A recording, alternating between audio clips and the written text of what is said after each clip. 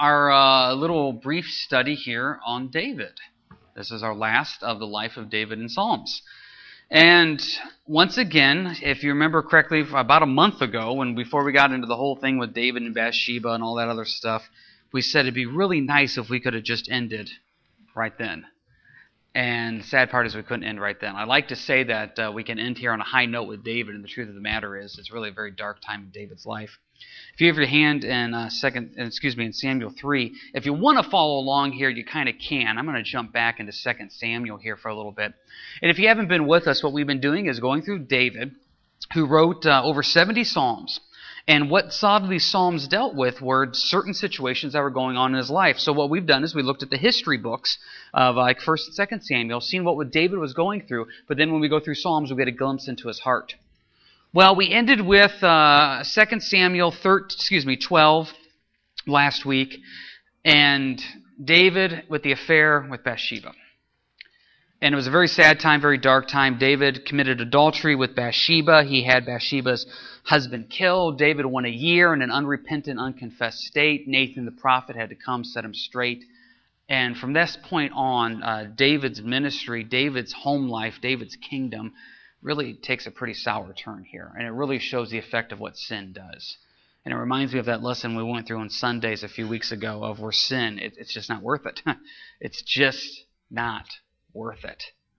And you see what happens here. Well, what happens now with David's life is, if you want to follow on, you can. In 2 Samuel 13, we're introduced to this guy by the name of Absalom. Absalom is one of David's sons. And Absalom had a full sister by the name of Tamar. And Tamar was obviously a very beautiful girl, and Tamar had a half-brother by the name of Ammon that liked her. And long story short, Ammon ended up raping Tamar. David is in a very weak position, and David really doesn't do anything about it. And how many times have we heard that story? How many parents have ever come up to me and said, I would really love to talk to my kids about fill in the blank, but I did that when I was their age, so how could I say anything? Well, you see here with David, by not doing anything, it just gets worse and worse. So what happens is, a couple years pass, Absalom doesn't forget that Ammon raped Tamar, so Absalom has Ammon killed. And then what happens now is Absalom has to run and flee, and he goes and hides for a couple years. Well, then there's this big thing here in 2 Samuel 14 of bring Absalom back. So Absalom comes back. David forgives his son for killing his other son, but yet there's still all these unresolved issues. Well, now in 2 Samuel 15, Absalom starts to take over the kingdom. See, the Bible says Absalom was a very good-looking guy, and he must have had some head of hair on him. And I'm not making a joke about that, but if you read 2 Samuel 15, he had some head of hair on him. And he was very charismatic. He was very likable. He was a good politician. And what Absalom does in 2 Samuel 15 is he starts planting these little seeds. He starts planting these little seeds into the kingdom of, well, you know, this is what I would do if I was in charge. And how many times have we heard people do that? Well, that's what I would do. You know, I'm not saying anything bad about them, but if I was in charge, this is how I would do it. And what happens here is you seem to have David, and I don't want to add too much to Scripture, it almost seems like David is going into this almost darkish depression of just life falling apart. You know, he had one of his infant sons died, another one of his sons were killed, his other son killed him, this sin was made public. It's a pretty tough time for David. Well, Absalom starts doing this, and he starts planting these seeds. And next thing you know, Absalom has full rebellion, and he takes over the kingdom. And David, in 2 Samuel 15, has to flee Jerusalem. Because his son, let's just put all this together, his son, who killed his other son, who raped his half-sister, then came back, and David never did anything about it. It's just soap opera after soap opera here. And if you saw a movie like this, you would say, come on. But this is what happened.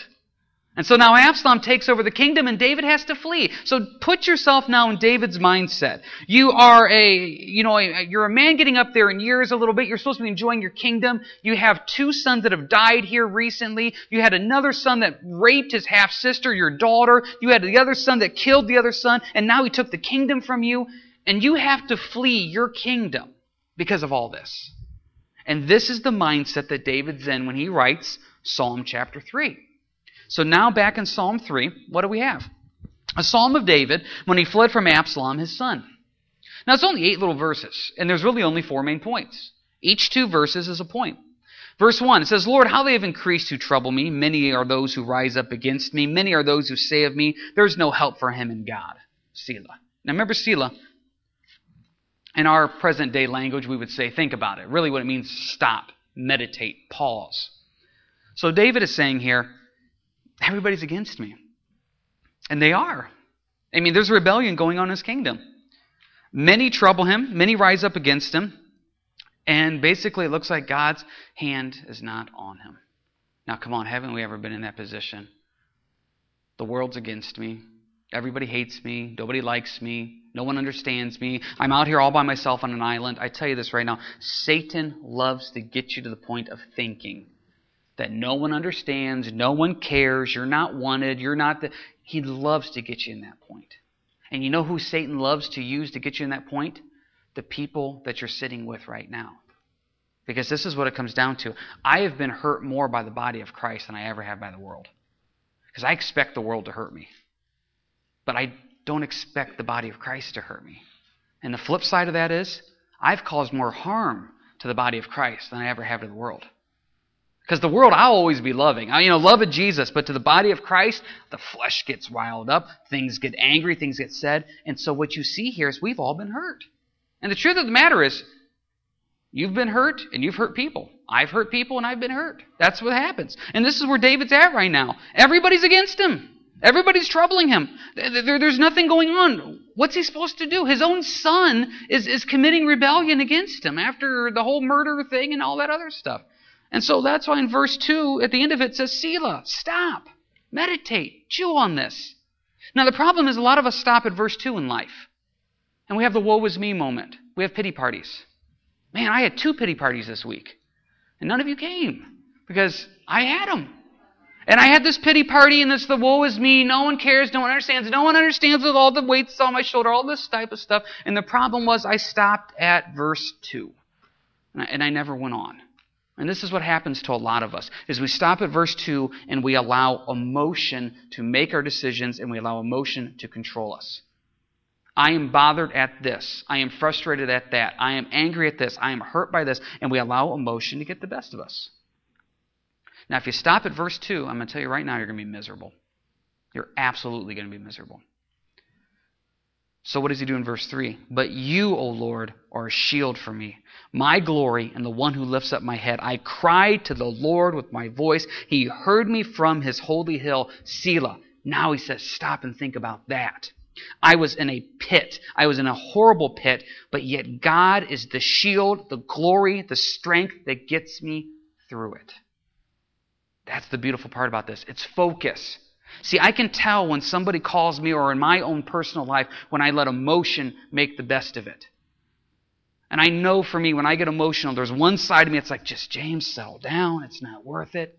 I'll say the same thing if someone calls. It's like, hey, take a break here. Settle down. Let's think about this. Let's not make any snap decisions. Don't make a decision in the flesh. Pray.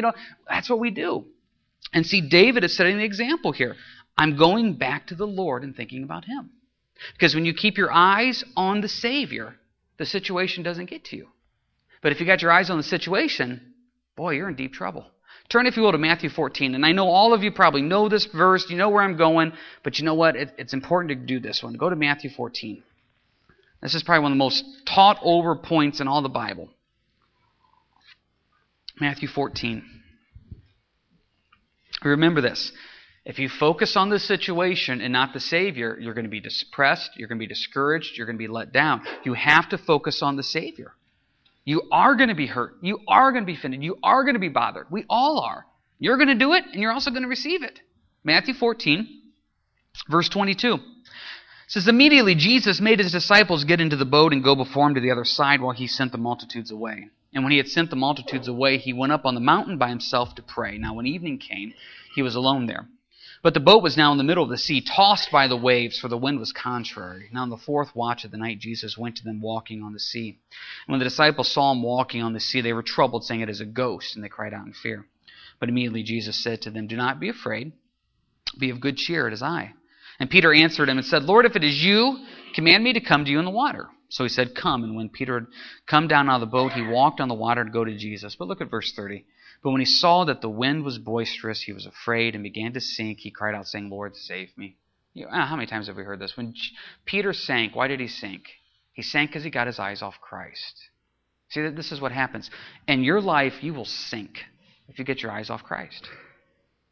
I mean, marriages sink if their eyes aren't on Christ. Relationships sink if their eyes aren't on Christ.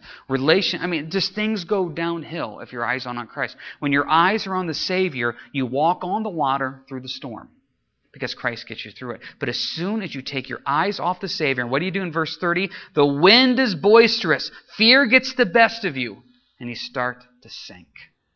That's what happens. And as you start to sink, at least Peter says, Lord, save me. And look at verse 31. And immediately Jesus stretched out his hand and caught him and said to him, "Oh, you of little faith, why did you doubt?" Now, I love the fact that Christ immediately saves Peter. Immediately. Because in my flesh, I don't want to immediately save people sometimes. I have comments like, you know what? They need to learn a lesson. This is good for them. Let them sit there for a while and feel that way. Let them go through that. They've sowed this. Let them reap what they sow. But yet, when I'm the one sinking in the water, I want the immediate hand of Jesus to pull me up. But when it's somebody else sinking, sometimes I think they need to get wet a little bit. Lord, let the water get up to your ears. See, and I'm so thankful that Jesus immediately stretches out his hand, catches him, and gets him. See, David could have stopped at verse 2 and had a woe is me moment. My world is falling apart. Everything's falling apart. Instead, he got his eyes on the Lord. He got his focus back where it's supposed to be. And because he got that, he realized God is his shield, his strength, his power, his might. God got him through it. One of the things we do with the boys is if they're doing something wrong, one of the things we'll say is obviously, look at us. And so what they'll do is they'll lift their head to look at us, but they won't make eye contact with us. So what do you do as a parent? You take your hand and you put your hand on their head, under their chin. And you say, look at me. And you literally lift their head up and they look at you. Now, I don't know the context in Psalm 3 when David says, the Lord lifts my head. That may be a very loving lifting of the head, where the child is asleep on your arm. It may also be a loving father that says, David, look at me. Get your head up here. Look at me. Because David could have easily let the situation get the best of him, but he didn't, because he realized the Lord is his strength and his shield, and God heard him. Just look at this. Jump back to Psalm 3 now. 2 words in verse 4. Cried and heard. How many times have you cried out to the Lord and thought he's never heard you? He hears you. He does. Now, he may not answer as quick as what you want or as soon or the way you want, but when you cry out to the Lord, he hears you. And what is the result of it? Verse 5, I lay down and slept. I awoke, for the Lord sustained me. I will not be afraid of 10,000s of people who have set themselves against me all around. Now, how in the world could David sleep? He's got murder, he's got rape, rebellion, and he slept. How? For the Lord sustained me. See, God gets you through it. And isn't nighttime the worst? Oh, that's the worst. You lay there and everything is quiet and your mind just can't shut down. You're thinking about this. You're thinking about that. You're analyzing. I have a tendency to rehash situations. If I should have said this, I should have said that. And you look here in David and it's like, you know what, Lord, I'm going to lay down and sleep and give it over to you. Because in Isaiah, the Bible says that the God of Israel does not sleep nor slumber. So, Lord, while I'm sleeping, Lord, you work on this situation. You work on that person's heart. So when I wake up tomorrow, I'm refreshed. I'm ready. Why? Because I'm sustained by the Lord. And I'm telling you right now, if somebody wants to sit here and say, you can't, it's not that easy, it is difficult. Because what you have to do in verses 5 through 6 is let go of all that worry, fear, anxiety, and you have to give it over to the Lord and let him deal with it. Or frustration, anger, bitterness, whatever it is. You've got to give it over to the Lord and let him deal with it. And then you sleep. Because God takes care of it. He's the one that does it. Jump, if you will, to Philippians real quick. Another very famous verse here, but it's important to go to at this time. Philippians.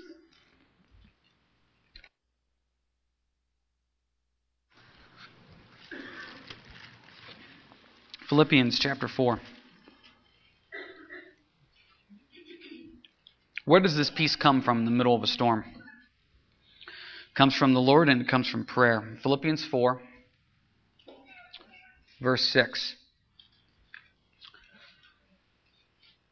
Philippians 4:6. Be anxious for nothing, but in everything by prayer and supplication with thanksgiving, let your requests be made known to God. Let's stop and look at this verse. Be anxious for what? Nothing. So what are you allowed to be anxious about? Nothing. See, isn't it amazing as Christians, we're like, okay, yeah, I know I'm not supposed to be anxious for anything, but this one's big. I'm allowed to be worried about this one. No, be anxious for nothing. But everything by prayer. I don't care how little that worry is or concern or how little that little bit of frustration is. You have to give it over to the Lord in prayer. Because I've seen people say, oh, it's not that big a deal. I'm okay with it. And it's like, no, you're not okay with that. That is just a horrible disease that will fester, and Satan will use that. We have to give it over to the Lord in prayer. And how do you give it over to the Lord in prayer? With thanksgiving. Now, you know how hard it is to give things over to the Lord in prayer and thanksgiving? I got this devotional I read a lot, and he's had 2 points recently that's really been hard for me to swallow. One of them was that you need to pray for those people that are bothering you. And not like pray fire down from heaven type thing, but pray for them. And one of the things you're supposed to pray is, Lord, thank you for them. Wow. That is really hard to do. You know, Lord, thank you for them. I don't know what to thank him for. You know, it's one of those things, it is difficult to do. But I've noticed, and this is the point of it, is that when you start praying for those people or those situations that are really bringing you down, it's amazing how your heart starts to change a little bit. It really does. And in this book I'm reading, the guy says when you pray for those people that hurt you or wrong you, what happens is you start seeing them through the eyes of God. And it's really hard to hate somebody when you pray for them. And I know people sometimes have come to me for counseling or situations and they vent, they get it off their chest, and they explain to me how big of a jerk this person is. And they expect me to agree with them. And what I usually say is, you know what, you're right. Sounds like this person has done some horrible things. We really need to pray for him. Pray for him? Yeah, we need to pray for him. Well, yeah, I'm going to pray for them. No, pray that their attitude be changed. Pray for those things that bother. We need to pray for them. Lord, mold and shape that person in the image of Christ.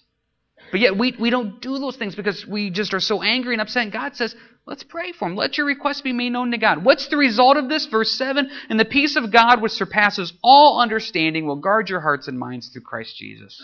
See, when you give it over to the Lord in prayer, He replaces your worry, fear, and anxiety with peace. I know this is Christianity 101, but don't we forget this?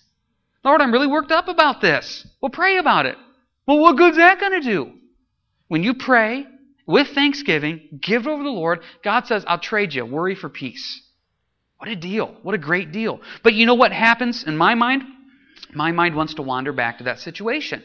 That's why we have verse 8. Finally, brethren, whatever things are true, whatever things are noble, whatever things are just, whatever things are pure, whatever things are lovely, whatever things are of good rapport, if there's any virtue, if there's anything praiseworthy, meditate on these things. See, I know some people that just constantly focus on what's wrong instead of what's right. If you constantly focus on what's wrong instead of what's right, where do you really think your heart's going to go? It's going to go down that path of discouragement and depression and anger and frustration, and you're just going to get all worked up. You're going to be laying there in bed at night, going over everything, and I can't believe they did this, I can't believe they did that. Because why? The mind starts to wander to where it shouldn't go. That's why it also says in Corinthians to take every thought captive. So you take it captive, you give it over to the Lord and say, Lord, I'm not even going to focus on this anymore. I'm not even going to focus on it. And let's get to our last point here in Psalm 3. Because here's the point. There's still wrong things happening. Absalom is wrong. He killed a guy. He's rebelling. This is wrong. See, we don't stop at the end of verse 6 either and say, oh, this is just great hunky-dory. My world's falling apart and I'm just going to sleep. Look at verse 7. Arise, O Lord, save me, O my God, for you have struck all my enemies on the cheekbone. You have broken the teeth of the ungodly. Salvation belongs to the Lord. Your blessings upon your people. See, though, think about it. See, now this is one of those verses where you say, yeah, now I'm liking this. That wrongs will be punished. I like that. And see, and God is a God of justice and truth. So therefore, wrongs will be punished. I tell people all the time, the truth will come out. It will. But here's the thing is, if you're constantly the person that wants judgment, just be careful. Because one of these days, you're going to be the person that's wrong. And so when you're praying in verse 7 for the teeth of your enemy to be knocked out, there may be somebody down the road praying for your teeth to be knocked out. Because you may be wrong.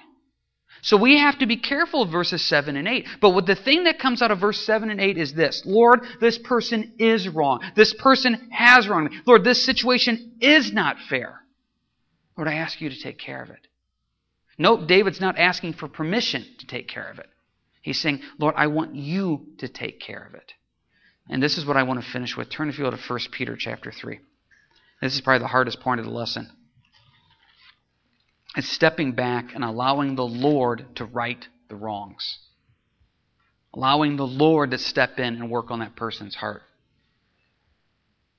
I remember one time talking to a gal. Boy, she was going through a tough time. It was a real tough time. And the subject came up again. I said, boy, you need to pray about that. We need to pray for this person. And she goes, I'm tired of praying for that person. I'm tired of praying for the situation to be worked out. I'm tired of it. And don't you get that way? Lord, I'm sick and tired of the situation happening again and again and again. And we want to step in and take care of it. As we're in 1 Peter 3 here, if you're taking notes, just write down this verse real quick. Hebrews 10:30. Vengeance is mine, saith the Lord. I will repay. Now, who gets to repay? God. Vengeance is mine. And I'm going to tell you this right now, and some of you may disagree with me, and I'll talk to you about it one-on-one afterwards if you want. That person that you hate and can't stand, you really don't want that person to have the vengeance of the Lord. You really don't want them to go to hell forever. You don't. Now, you may sit here and you may say, oh, yes, I do, or, I can't. You really don't. I don't think any born-again believer would really want to see somebody spend eternity in the fires of hell. So when we say vengeance is mine, saith the Lord, we got to be careful with that. Because, yeah, Lord, you go make that thing right. Sometimes I see these stories on the news and it's like, oh, Lord, can't wait till that guy stands before the great white throne. It's like, do I really believe that? Lord, I want that guy to be saved and born again in Jesus Christ. I want the wrongs to be made right. But I want him to be made right by the blood of Jesus. So we got to be careful. So what happens? Let's just be honest. What happens when we go through this whole thing of, okay, Lord, I'm surrounded by trouble. Okay, Lord, I focus on you. Okay, I trust your peace. But for crying out loud, I'm still angry. 1 Peter 3, verse 8. Finally, all of you, be of one mind, having compassion for one another. Love as brothers. Be tender-hearted. Be courteous. Now, isn't that not a kindergarten verse? Just be nice to each other. I mean, seriously, that's what God has said. Just be nice to each other. Verse 9, not returning evil for evil or reviling for reviling, but on the contrary, blessing. How many times have we heard, well, he did this, she said that? That doesn't give us a green light to respond. And I'm reading a great book right now, and I think I told you about it a couple Sundays ago, about offenses and being offended. Boy, it's eye-opening, and it's really convicting. And one of the things that I was reading about is when we are wronged, and we are wronged rightfully, meaning that I have a righteous anger to be upset about this. This situation is wrong. And one of the points that come out in this book is just because you were wronged for no reason doesn't give you the right to then carry this grudge around. Because you see this a lot as Christians. I was wronged by my fill in the blank, my ex, my family, my friends, my coworkers, my brothers and sisters in the Lord, my mom, my dad, my wife, fill in the blank. It doesn't give you the right, though, to be angry in the sense of letting that anger control you, because we're all going to get upset, but we can't let it control you. Verse 9, not returning evil or reviling for reviling, but on the contrary, blessing, knowing that you were called to this, you may inherit a blessing. Now, how are we supposed to do that? Aren't you glad that when God gives us a really tough task, He also gives us an example to follow? Jump back to 1 Peter 2. 1 Peter 2, verse 19. For this is commendable, if because of conscience toward God one endures grief, suffering wrongfully. God says, if you're wronged and you're suffering wrongfully, you're actually going to get blessed by that. Verse 20.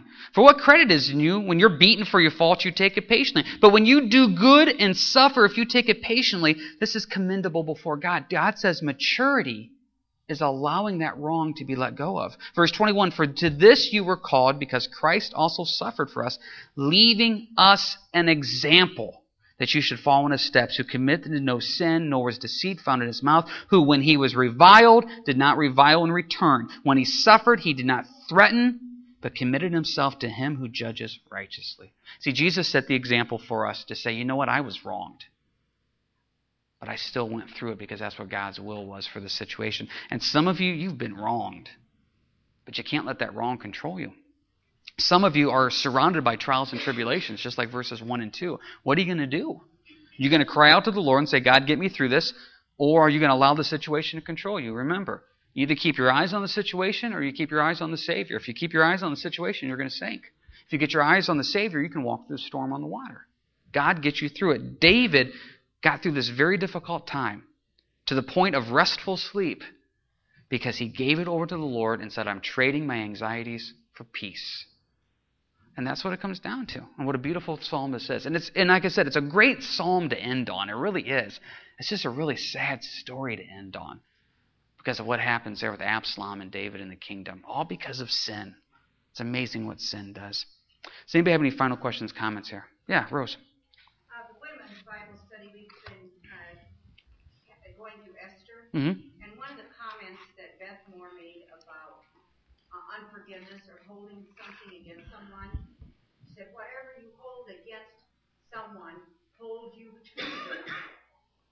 As long as you don't forgive, you're held to that person. And if you want to be free from all that that's going on, and that you're going through, you have to forgive, and then you're free from that person. Yeah. But as long as you don't forgive, you're tied to that person. Like you said, you go back to it again Yep. and again. And, of course, she was talking about Haman and Mordecai, but, that applies to all of us, that we're not going to be free until we forgive. And that's an absolute wonderful point. We're not going to be free until we forgive. There is such a beautiful freedom in saying, I forgive you. Amen. Yeah. And not, you wronged me. Yeah, I forgive you. I share this real quick, and I know we're getting late here. I had a guy call me one time, and he went through this whole story. Long story short, he went up to his wife, and he said, you know what? You've been really difficult. You've really been a problem, and you really have caused a lot of problems. I just want to let you know I forgive you. And it feels good, and it feels good to be the mature one in this relationship. And I told him, man, that's like the worst thing you could say. He goes, but you told me I need to forgive her. I said, yeah, you need to forgive her, but you don't make this speech out of it. So often, I do this. I forgive you for doing this, and this, rather than just saying, I forgive you. Boy, that's hard to do. That is really, really hard to do. Anybody else have anything here? Yeah, Megan.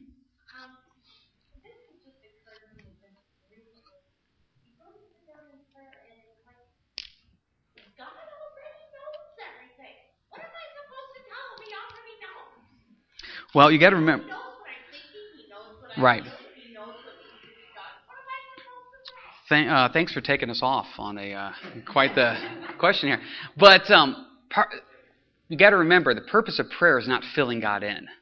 The purpose of prayer is talking to Him, opening your heart, and allowing Him to open your heart.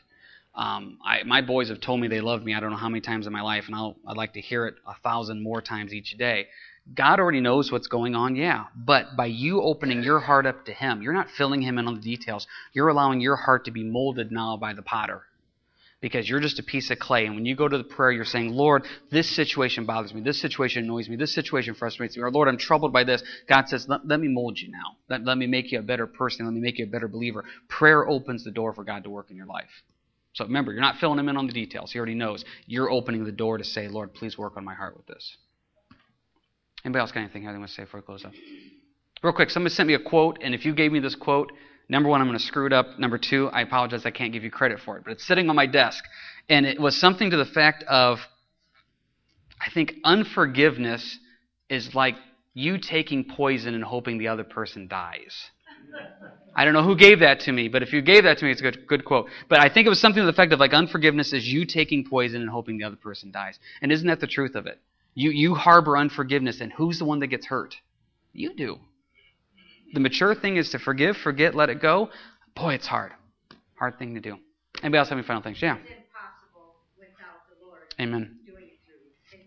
It is impossible. Humanly impossible. It is. That is a good way to put it. It is humanly impossible to sometimes forgive, forget, and move on. It is. And that's where the Holy Spirit steps in to do it. Yeah, Renee. What's that? What did you say? Maturity is allowing the wrong to be... Sorry. I don't even know half the stuff I say. I'm like, that's a good quote. I'm waiting for you to finish it so I can write it down because I think I want to hear that. Maturity, what was it? Let's just fill in the blank. This is like Mad Libs. Maturity is allowing the wrong... Good thing we record the messages. I really don't know. Sorry. Yeah. Jump ahead to like minute 28. You don't have to listen to the rest of it because I was at the end. Anybody else got anything I want to say here before we close up? Hey, wonderful little study here with David and the Psalms. Thoroughly enjoyed it, and a lot of neat background there. We're going to see where the Lord goes next week. It's always fun to pray and say, Lord, where do you want us to go? And I hope you can make it out for that. So without much further... Oh, I forgot to announce this.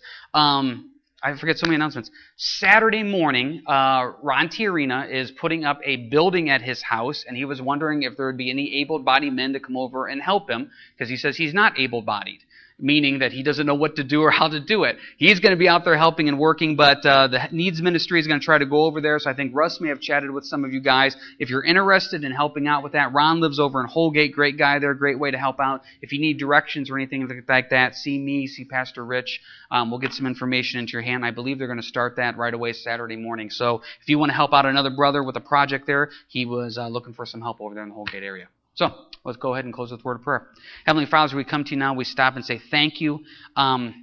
Lord, help us not to let the situation control us, but to let the Savior control us.